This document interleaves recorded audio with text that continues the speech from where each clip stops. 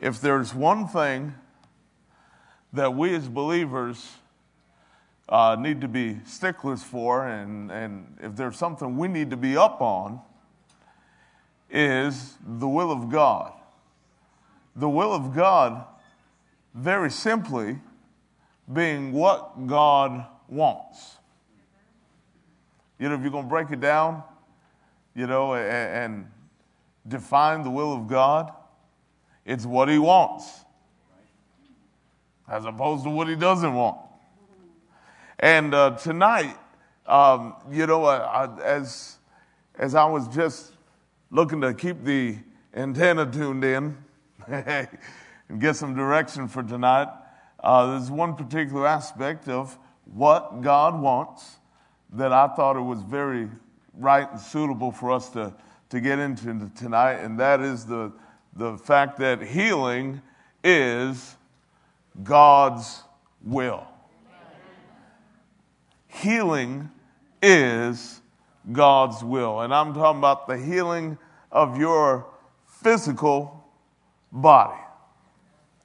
Now, as we get into this, well, one thing that you might say is, well, God cares about eternal things and spiritual things. Does God actually care about temporary things? To which I'd say absolutely He does. The words of Jesus Himself in Matthew chapter 6, He talked about the way that the Father clothes the grass, which today is and tomorrow is cast into an oven or tied up in a bale of hay. Something that lasts for a day or a few days, and God cares about it. And if God would care about something on the level of creation that we walk on, He's talking about grass. We walk on the grass. If God's going to care that much about the grass that we walk on, then He's going to care about the people that are walking on the grass. Do you believe it? And as we lay the foundation for this tonight, there's a few things we need to realize. And one biggie is this, that just because something is God's will does not mean it automatically happens. Because we realize that the Scripture says that God is not willing that any should perish, but that all should come to repentance. And I tell you, and I don't have any joy in telling you this, it is sad news that I tell you, there are people perishing. There are people that perished this very day that are lost. Was it God's will? No. Was He willing for that to happen? No. But it happened. And in some cases it's a matter not of His willingness, but a lack of willingness on our part. For instance, when Jesus wept over the city of Jerusalem, He said, how often I would have gathered you together as a hen gathers her chicks under her wings, but you were not willing. So there it's very clear that was not a matter of a lack of willingness on God's part, but a lack of willingness on the part of the people that He was trying to reach. In some cases, people just limit God. The Scripture says that in Psalm 78. I know you might hear that and say, no way, limit God. God's limitless. But the Bible says regarding the people of Israel that they limited the Holy One of Israel.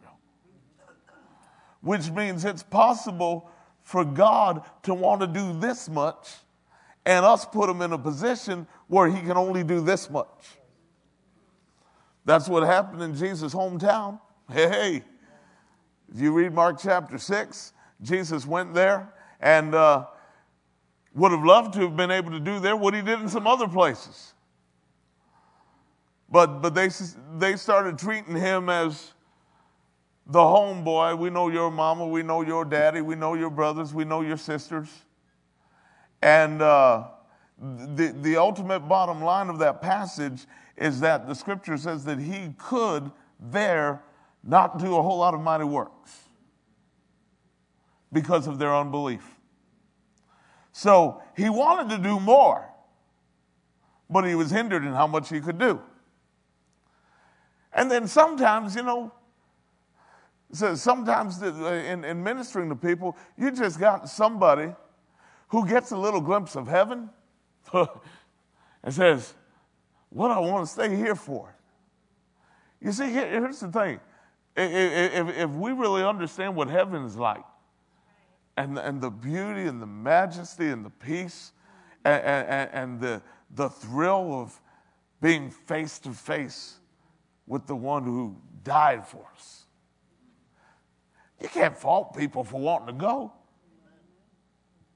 So, sometimes there's cases where people just get a little glimpse of the other side and say, whoa, I want to go. Even the Apostle Paul, he was in a situation, Philippians chapter 1, he was singing that song, should I stay or should I go? You look at what he was saying. He said, I have a desire to depart and to be with Christ, which is far better.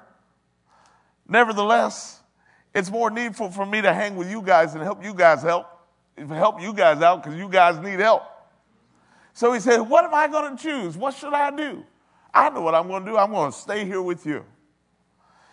But I say that just to give you several scenarios to let you know that just because something is what God wants and what his best scenario is, doesn't mean it automatically happens. Because the bottom line is that if God's best scenario always happened, we would not be in this messed up, crazy, fallen world to begin with. The reason we got in this situation is that somebody did something that God did not want them, will them to do. All right? So I just want to lay that as a little bit of foundation here as we're speaking along these lines tonight. And one big thing that you really, really need to get, faith begins where the will of God is known. Can we have that up there? This is biggie. Faith begins where the will of God is known. And as we're talking about that, I'm pulling out money out of my wallet.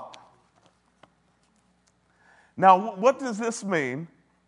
That means that if you're going to believe God for something, you need to have a confidence and a knowing that what you're believing for is something that he wants you to have. Otherwise, if you don't have a knowing that he wants you to have it, you can't have confidence in that area. You can't have faith for that thing unless there's a foundation that I know God wants me to have this. And that is why this particular area is so important in any subject to examine what is the will of God. Because if I can see that God wants me to have this, that's the foundation for your faith. And you can believe God for that. But if it's fuzzy, if it's foggy, if it's iffy, if it's I really don't know, you do not have a foundation for your faith. Now, I pulled out a $5 bill. It's not the most crisp one in the world, but it'll buy you something. And I want to ask you a question. If I said that I was going to give a $5 bill to somebody in the church tonight, how many of you could have faith for that? To which I say, guess what? You walked into my trap. Because did I say that I was going to give one to everybody? I said I was going to give one to somebody. You can hope it's you. You can wish it's you. Hey. But you can't really believe it's you. Unless I were to say, I'm going to give a $5 bill to everybody in the church tonight. Now, if I said that, and I did say if, then if my word is any good, then you know that you can come to me and claim your $5 and leave the church $5 richer. Because then you would know for sure that you were one of the ones. See, if I just say I'm going to give it to somebody, you can't know for sure you're one of the ones. But if I say I'm going to do it for everybody, you can know for sure you're one of the ones. But Eunice, you sat in the right spot tonight, so you get the $5, and all you got to do is tithe.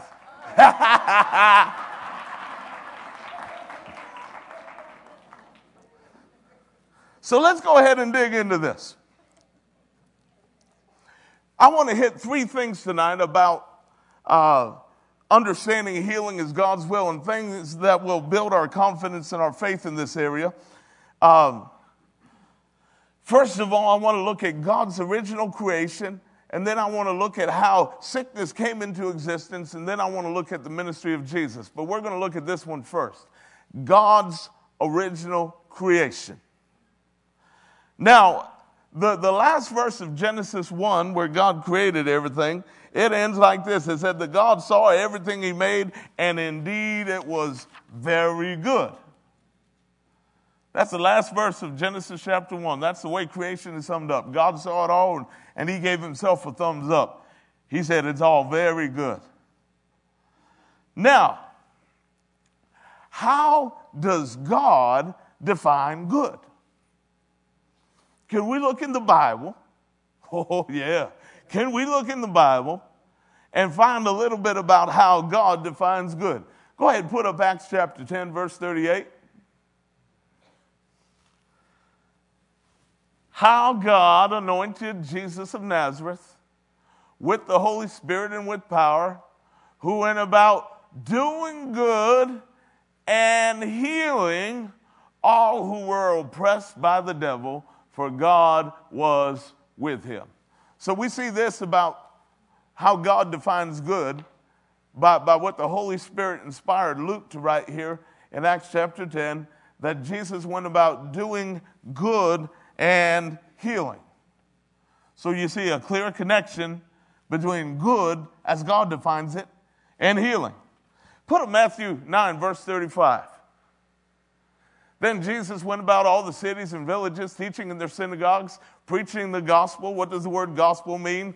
Good news of the kingdom. And as people heard good news, what happened? He was healing every sickness and every disease among the people. So he went and preached good news to them, and what happened? They got healed. Once again, a connection between healing and good as God defines it. Now, check this out. This is Matthew 7. Matthew chapter 7. And I want to start looking at verse 7. So that we need to go back. That's verse 11. We need to go back to verse 7. So we'll start reading there. Ask and it will be given to you. Seek and you will find. Knock and it will be opened to you. For everyone who asks receives, and he who seeks finds, and to him who knocks it will be opened. Now listen close. Or what man is there among you who, if his son asks for bread, will he give him a serpent? Go ahead, move on. Oh, no, you missed verse 10. Verse 10 is in there somewhere. So I'll go ahead and read it out of here. Verse 10 says, or if he asks for a fish, will he give him a serpent? And then verse 11 says, if you then being evil know how to give good gifts to your children, how much more will your Father who is in heaven give good things to those who ask him? Now, one thing that is just fascinating to me is that Jesus was saying that if an earthly father has enough good sense to give you the thing that you're asking for, as opposed to give you something poisonous when you're just asking for lunch. If an earthly father would have so much sense to do that, then how much sense would God the Father have? How much more sense would God the Father have to give good things, not bad things, but good things to them that ask him? And yet, those of you that have been either exposed to religious, traditional kind of thinking in the area of healing and sickness, or you know somebody who have probably come across sometime, well, I asked the Lord for health, and in his infinite wisdom, God saw fit. People's voice change when they get religious, God saw fit for me to be sick instead of healthy. How many of you have ever come across any kind of religious, traditional idea that sounded anything remotely like that? Would you wave at me? Now, and of course you've heard this before, but it's the perfect timing to say it, so I got to say it. So if someone's going to believe that God saw fit for me to be sick rather than well, or that God placed this on me to teach me something, then don't go see the doctor. Because there's a real good chance that doctor's going to give you something to get you right out of the will of God.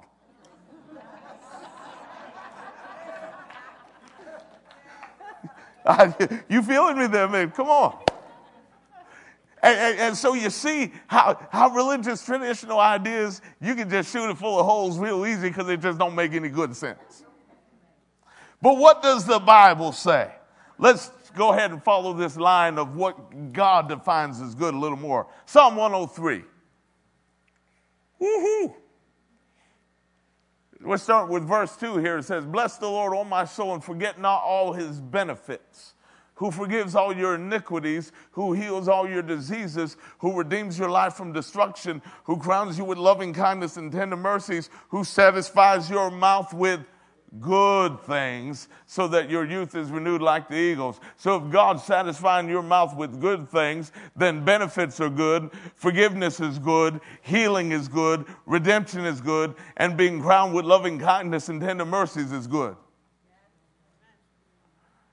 So let's define good as God defines good.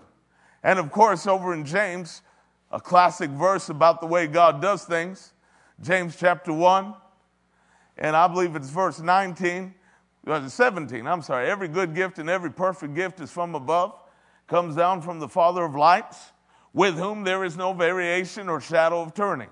So not only does the Bible say about God that he only gives good gifts and perfect gifts, but it also says that regarding this, he will not vary, and there won't even be a shadow of turning, which means he won't suddenly decide, I want to start giving another kind of gift. He's not going to change on that. He's not going to vary on that. He's always going to be the same way about it. Hallelujah. So are you with me on that? So we get some kind of picture here how God defines good, which is very important because the verse that I referred to, that last verse of Genesis 1, says that God saw everything that he made, and behold, it was very good, which lets me know something, that if sickness is not good, if healing and health is good, but sickness is not good, that lets me know that in Genesis chapter 1, sickness must not have been around. Because then something would have been around that was not good. Because Jesus went around doing good and healing. Remember? So God equates good and healing together. So if God said, I see everything I made, and behold, it's very good, that to me is very clear that sickness must not have been around in Genesis 1 in the way God originally made things here on planet Earth. Well, then we can ask the question, well, if that's the case, how did sickness come into existence? And as we dig into this, let's look at Romans chapter 5, verse 12. This is the words of the Apostle Paul. He said, "Therefore, just as through one man sin entered the world, and death through sin, and thus death spread to all men because all sinned." So we see this, that through one man, sin entered the world, that one man being Adam, and death entered through sin. First of all, spiritual death entered, and spiritual death brought that nasty thing called physical death right along with it. And of course, all the sickness and the disease and the physical ailments that would cause one to physically die all came in as a result of spiritual death, and spiritual death came in as a result of sin. Now, God warned Adam in Genesis 2:17. He said, don't eat of the tree of knowledge of good and evil, because if you do, in the day that you eat of it, you will surely die. How many of you remember reading that in your Bible or hearing it before? Not uncommon. Interesting thing, in Young's literal translation, the way it words it and brings out that phrase, you shall surely die, actually says that, let me read it to you, just so I can capture the essence of this. Dying, you will die. Listen to that. Dying, you will die. Which is a very a great statement to capture the essence of two deaths taking place. The immediate spiritual death that took place, but then as a result of that spiritual death, and for Adam, what was 930 years later, as people lived a whole lot longer before the flood happened on the earth, 930 years later, Adam died physically as well. So dying, you will die. Dying right now, spiritually, you will die physically later. And he did. And that same thing passed all over mankind. That is the point when physical imperfections, sickness, disease, whatever term you want to use, began. There was none before that point, because everything was in the perfection of the way God originally created it to be. Oh, yeah. Now, when does physical imperfection end? Now, we know when it came on the scene. Physical imperfection, sickness, disease came on the scene when the old serpent came on the scene. Isn't that right? Now, when does this stuff end? Well, we know this, that Revelation 20 talks about the devil who deceived them being cast into the lake of fire and brimstone with the beast and the false prophet, and he's just baking in the lake where he belongs. So we see that in Revelation 20. And then in Revelation 21, verse 4, and this is the Amplified version, I want you to check this out. God will wipe away every tear from their eyes, and death shall be no more, neither shall there be anguish, sorrow, and mourning, nor grief, nor pain anymore, for the old conditions and the former order of things have passed away. So here we go. As a result of Satan being thrown into the lake of fire and no longer being in the picture, that's what you get. No more of all that stuff. Now go ahead and put that next slide up. Now you say, what on earth is this about? No devil. Well, this is going to illustrate something. See this screen here? This screen here represents the Garden of Eden before the fall of man. There's no devil, which is interesting because as we saw, because God said everything he made was very good, so there wasn't any sickness either. So no devil, no sickness. Now, take a walk with me. This screen over here is representing what we just read out of Revelation 21, verse 4. This is life after the devil's thrown in the lake of fire. No more pain, no more death. The former order of things has passed away. So, no devil, no sickness. No devil, no sickness. But between that screen and this screen, you got two things. You got a devil around and you got sickness around. Coincidence? I think not. I think there's a most definitive connection here. And let's go ahead and check the word out. The Bible says clearly, of course, Job didn't know what was going on with him, but we, as those who could read his book, read his account, know that it was not the Lord who was smote his body with boils. The Bible clearly says that Satan smote him with boils. Now, Acts 10:38, we read it before, but now let's read it in this context. Who's guilty of this? Who's the one who's the initiator, the originator of this? How God anointed Jesus of Nazareth with the Holy Spirit with power, who went about doing good and healing all who were oppressed by the devil, for God was with him. Think about this, that according to this verse, anything that you would need healing from is considered oppression of the devil. And you know, I got to tell you know, at a time of the year where, you know, like they say, stuff goes around. And, you know, family members shared things together, you know. You've heard all the lines.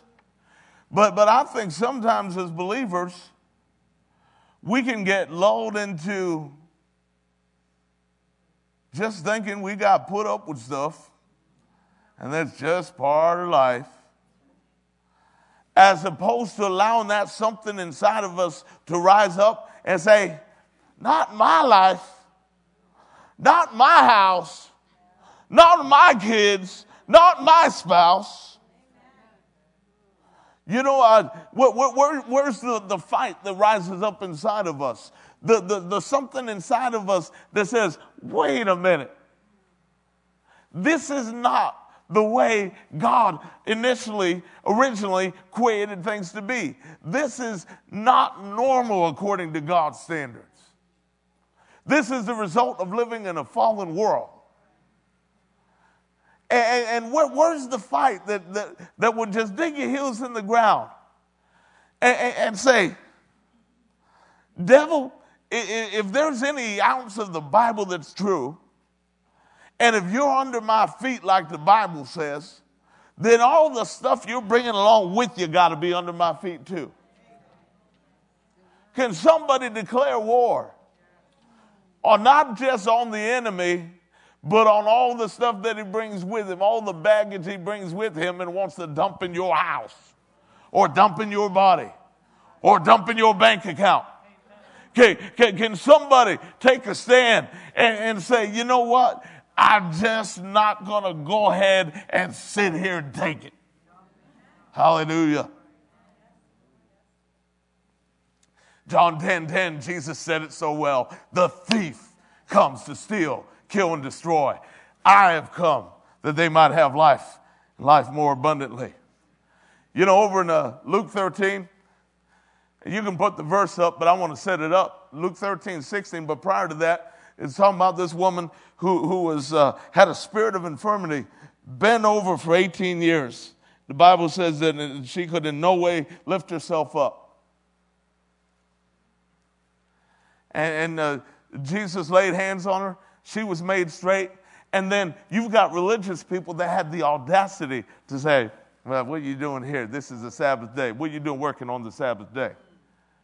And look at the words of Jesus. Of course, prior to that, he said, well, if you loose your ox or your donkey from the stall, you wouldn't think anything of it. Well, ought not this woman, being a daughter of Abraham, whom Satan has bound, think of it, for 18 years, be loose from this bond on the Sabbath? Who bound her? Who loosed her? Who bound her? Who loosed her? Who bound her? Who loosed her? Who's greater? Who's in you? See, you start thinking about that, meditating on that, get that in your system, and if something rises up, say, I ain't just going to sit here and take it. And you know what? And I'm not telling anybody here that you're not going to be attacked. As a matter of fact, I'm telling you the exact opposite. You will be attacked by the attacker himself. But I want you to realize this, that according to what we see in the Bible, if we're going to resist the devil and he'll flee from us, which the Bible says in James chapter 4. Well, how many of us have really resisted sickness when it comes to our house? As opposed to just saying, well, just a part of life, part of the season. It's the flu season, it's this season, it's whatever season. But if it's his stuff, and if we're supposed to resist him, then we're supposed to resist the stuff he brings with him. He brings sickness with him, you resist that. He brings lust with him, you resist that. He brings poverty with him, you resist that. If it's him, you resist it. You don't resist God. You submit to God. You resist the devil, and you resist everything that he brings into your house. 1 John 3:8. For this purpose the Son of God was manifested, that he might destroy the works of the devil. Hallelujah. Now, if he was manifested for that purpose, if Jesus was manifest for the purpose of destroying the works of the devil, then let's take a look at what his life and ministry was like, because that'll give us some inclination of how he did that. And that's why we're going to look at next the ministry of Jesus. Oh, hallelujah. Any usher around? If there's an usher in the house, I'd like to have some H2O. Thank you, David. Appreciate it, man. So the ministry of Jesus, one thing that we need to realize about Jesus and what the scripture says about him, and in Hebrews chapter 1, verse 3 actually reveals this. It calls him the brightness of God's glory and the express image of God's person. So think about this, that what the Bible says, and I've got multiple translations of that statement there out of Hebrews 1, verse 3. The Phillips translation says that he's the flawless expression of the nature of God. The Amplified says he's the perfect imprint and the very image of God's nature. The complete Jewish Bible said he's the very expression of God's essence. The Message translation says this Son perfectly mirrors God and is stamped with God's nature. The New Living Translation says that he expresses the very character of God, and the New American Standard said that he is the exact representation of God's nature. What's it saying? If you see Jesus, God the Son, you see God the Father. And if you want to have an inclination of what the Father is like, you look at the Son, because the Son is the spitting image of his daddy.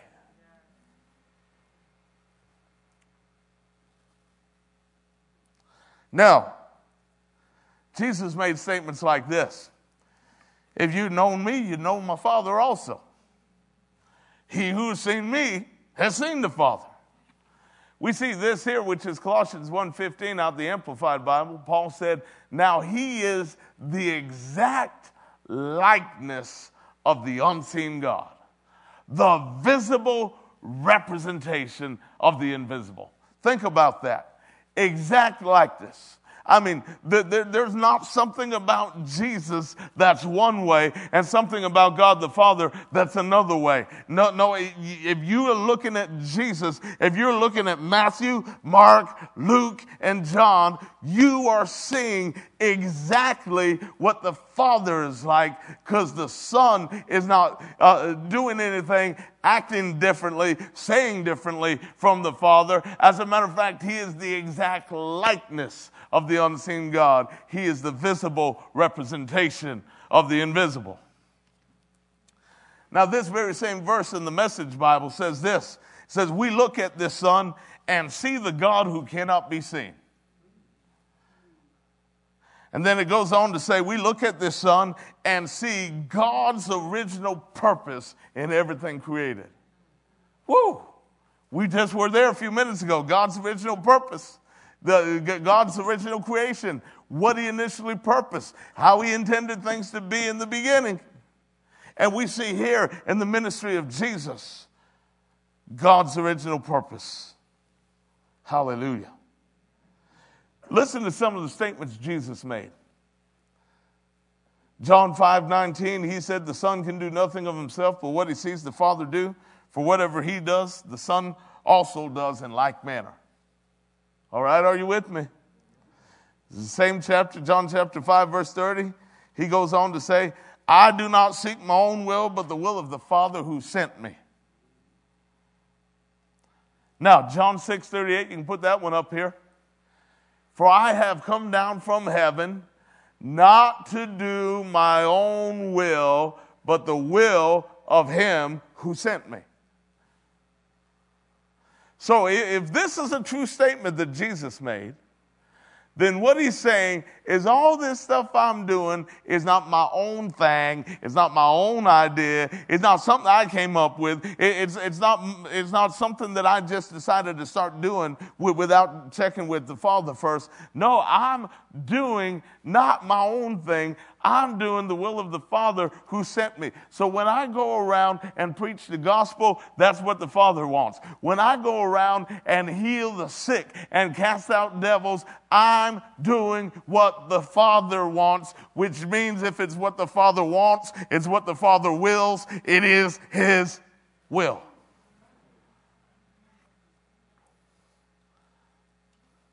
You know, over in Mark chapter 1, this leper came to Jesus, kneeling down to him and said, Lord, if you are willing, I know you can make me clean.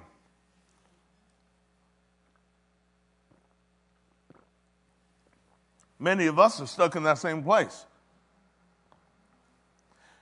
Don't have any question about God's ability. God can do anything. Hallelujah. But when it comes to a matter of will he or will he not, then hubba. You know, we trip over our words and, just get stuck right there. Say, I know he can, but will he? Well, in Mark chapter 1, that was the same question that leper had. If you're willing, I know you can. And what did Jesus say? Jesus said, I'm willing. Be made clean. And that leper was not a leper anymore. And you know why? Because of the will of Jesus, God the Son, which we see clearly from the statements Jesus made, is the will of God the Father. Oh, come on now. See, this is the kind of thing, you can't hear it just once. And we're not into selling CDs. You can listen to it free on the podcast, and we won't make any money. But if we can get the Word of God into somebody, and if somebody can hear and hear and hear, because you don't get it all the first time, and then you hear it one too many times, and it clicks. And oh boy, I tell you, the devil's scared of you right there, because the seed takes in the ground and it produces fruit. Hallelujah. So take this seriously. This is God's will for you. Matthew 4. Look at this.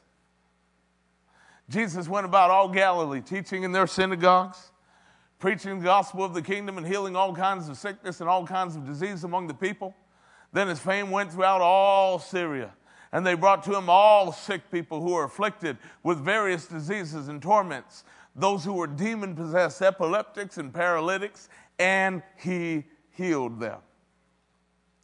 So remember, we saw Jesus being the exact representation of the Father. You want to see what the Father's like? Look at Jesus. And so here we see Jesus healing all kinds of sickness, all kinds of disease. They brought to him all sick people afflicted with various diseases and torments. And what did he do? He healed them.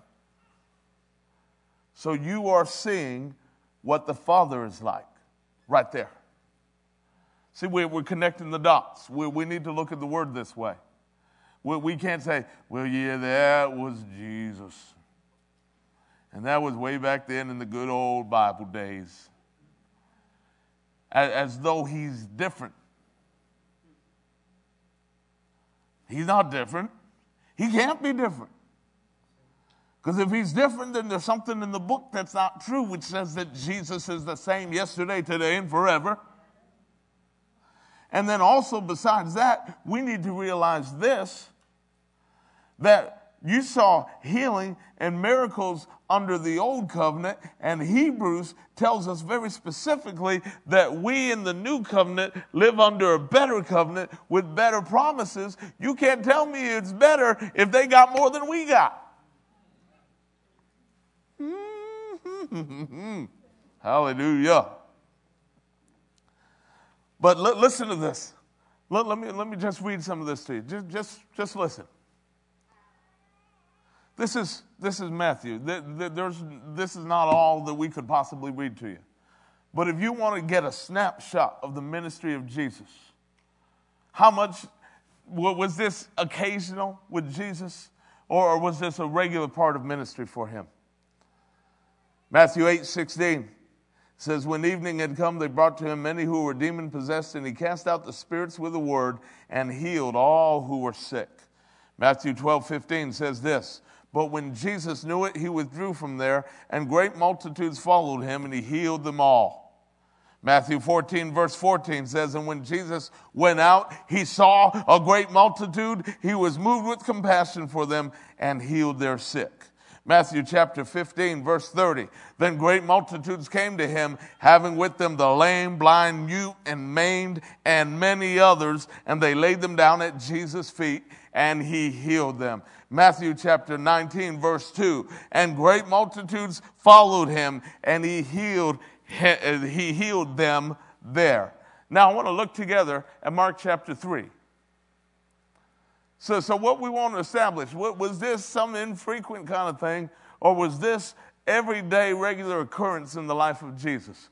Look at Mark 3, verse 7 through 10. But Jesus withdrew with his disciples to the sea, and a great multitude from Galilee followed him, and from Judea, and Jerusalem, and Idumea, and beyond the Jordan, and those from Tyre and Sidon, a great multitude, when they heard how many things he was doing, came to him.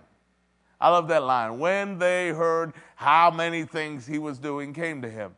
So he told his disciples that a small boat should be kept ready for him because of the multitude, lest they should crush him. For he healed many, so that as many as had afflictions pressed about him to touch him. Imagine Jesus need a boat because there's so many people that are trying to touch him, afflicted people that are trying to touch him and get the healing from him, that he's needing a boat there just so he can get away from the crowd for a minute and not be crushed by the crowd. That's in your Bible. And besides that, you also see that line of they heard about the many things he was doing. So once again, this is not infrequent. This is not, kind of a once in a while thing. This is a regular, routine part of the life and the ministry of Jesus. There was a point in time, over in Luke 13, where the Pharisees came to him and said, you need to get out of here because Herod wants to kill you. And he said, you go tell that fox. And what did he say? He said, behold, I cast out demons and perform cures today and tomorrow, and I'll be perfected on the third day. So think about that answer. He said, all right, well, on the third day I'll be perfected. Until then, I'm going to do what I usually do.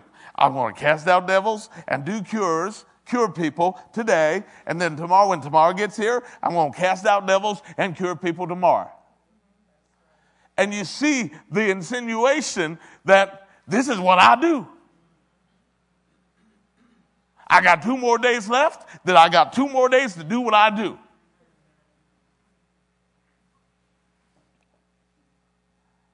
This same Jesus. Remember the words in Acts chapter 1 when Jesus ascended? This same Jesus will come again in like manner as you have seen him go. Well, I want you to know this same Jesus is the same right now at this very moment. And do you want to put a whipped cream on the sundae here tonight? Do you want to leave this place? You think you're excited about what you already saw? You just get ready. John 20.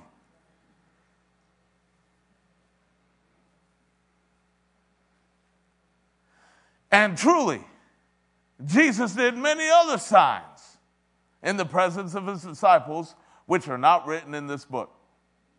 But these are written that you may believe that Jesus is the Christ, the Son of God, and that believing you may have life in his name. So Jesus did many other signs in the presence of his disciples, which are not written in this book. Now, let's look at John 21. We're talking about the ministry of Jesus, right? And there are also many other things that Jesus did, which if they were written one by one, I suppose that even the world itself could not contain the books that would be written. Amen. Now, this is at the end of a gospel that recorded the life and the deeds of Jesus and said, you think that's it? There's so much more that if it's all written down, you know, the world couldn't contain the books. Now, that's the life and the ministry of Jesus. The gospel, as we know it, Matthew, Mark, Luke, and John, record the life and the ministry of Jesus, right? This is being said about his life and ministry. Now, there's another reference to the life and ministry of Jesus, and I'm going to tell you this. Luke, who wrote the gospel that bears his name, the Gospel of Luke, also wrote the book of Acts. Now, I want you to look at the very first verse of the book of Acts, Acts chapter 1, verse 1, and he's making reference to the former account that he already wrote, which is the Gospel of Luke. The former account, the Gospel of Luke, that I made, O Theophilus, of all that Jesus began both to do and teach. So, all the stuff that Jesus did, and the stuff that there was so much that I suppose that if it was written down, everyone, that the world itself could not contain the books that should be written. And then Luke says, guess what, boys? That was just the beginning of what Jesus was doing and teaching. Which tells me something. If that's what was the beginning, then there's obviously a continuation. And the book of Acts started the continuation of what Jesus was doing and teaching. And although not on earth in his physical body anymore, his body's still here. The body of Christ, the church, his followers are still on the earth doing the same things and saying the same things that he did. Somebody get this here tonight. You can look over and over. We just hit some highlights. We didn't even hit it all. Of all these wonderful, marvelous things that Jesus did. Multitudes healed.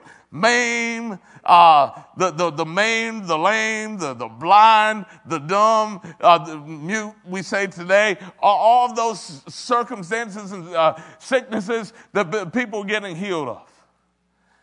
And according to Luke, he said that was just the beginning.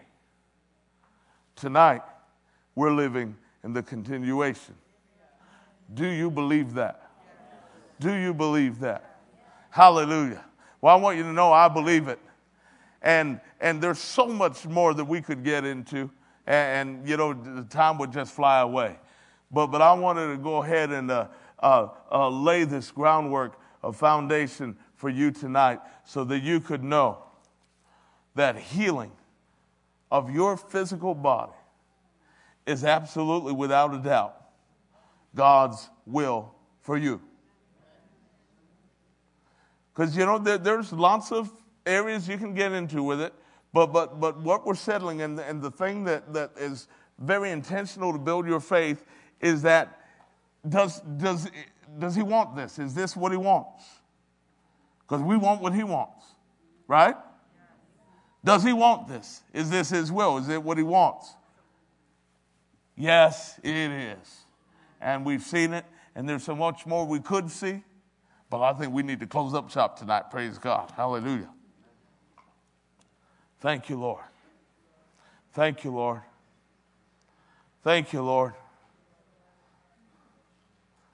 Hey. All right. Who's got back problems tonight? Go ahead and stand up.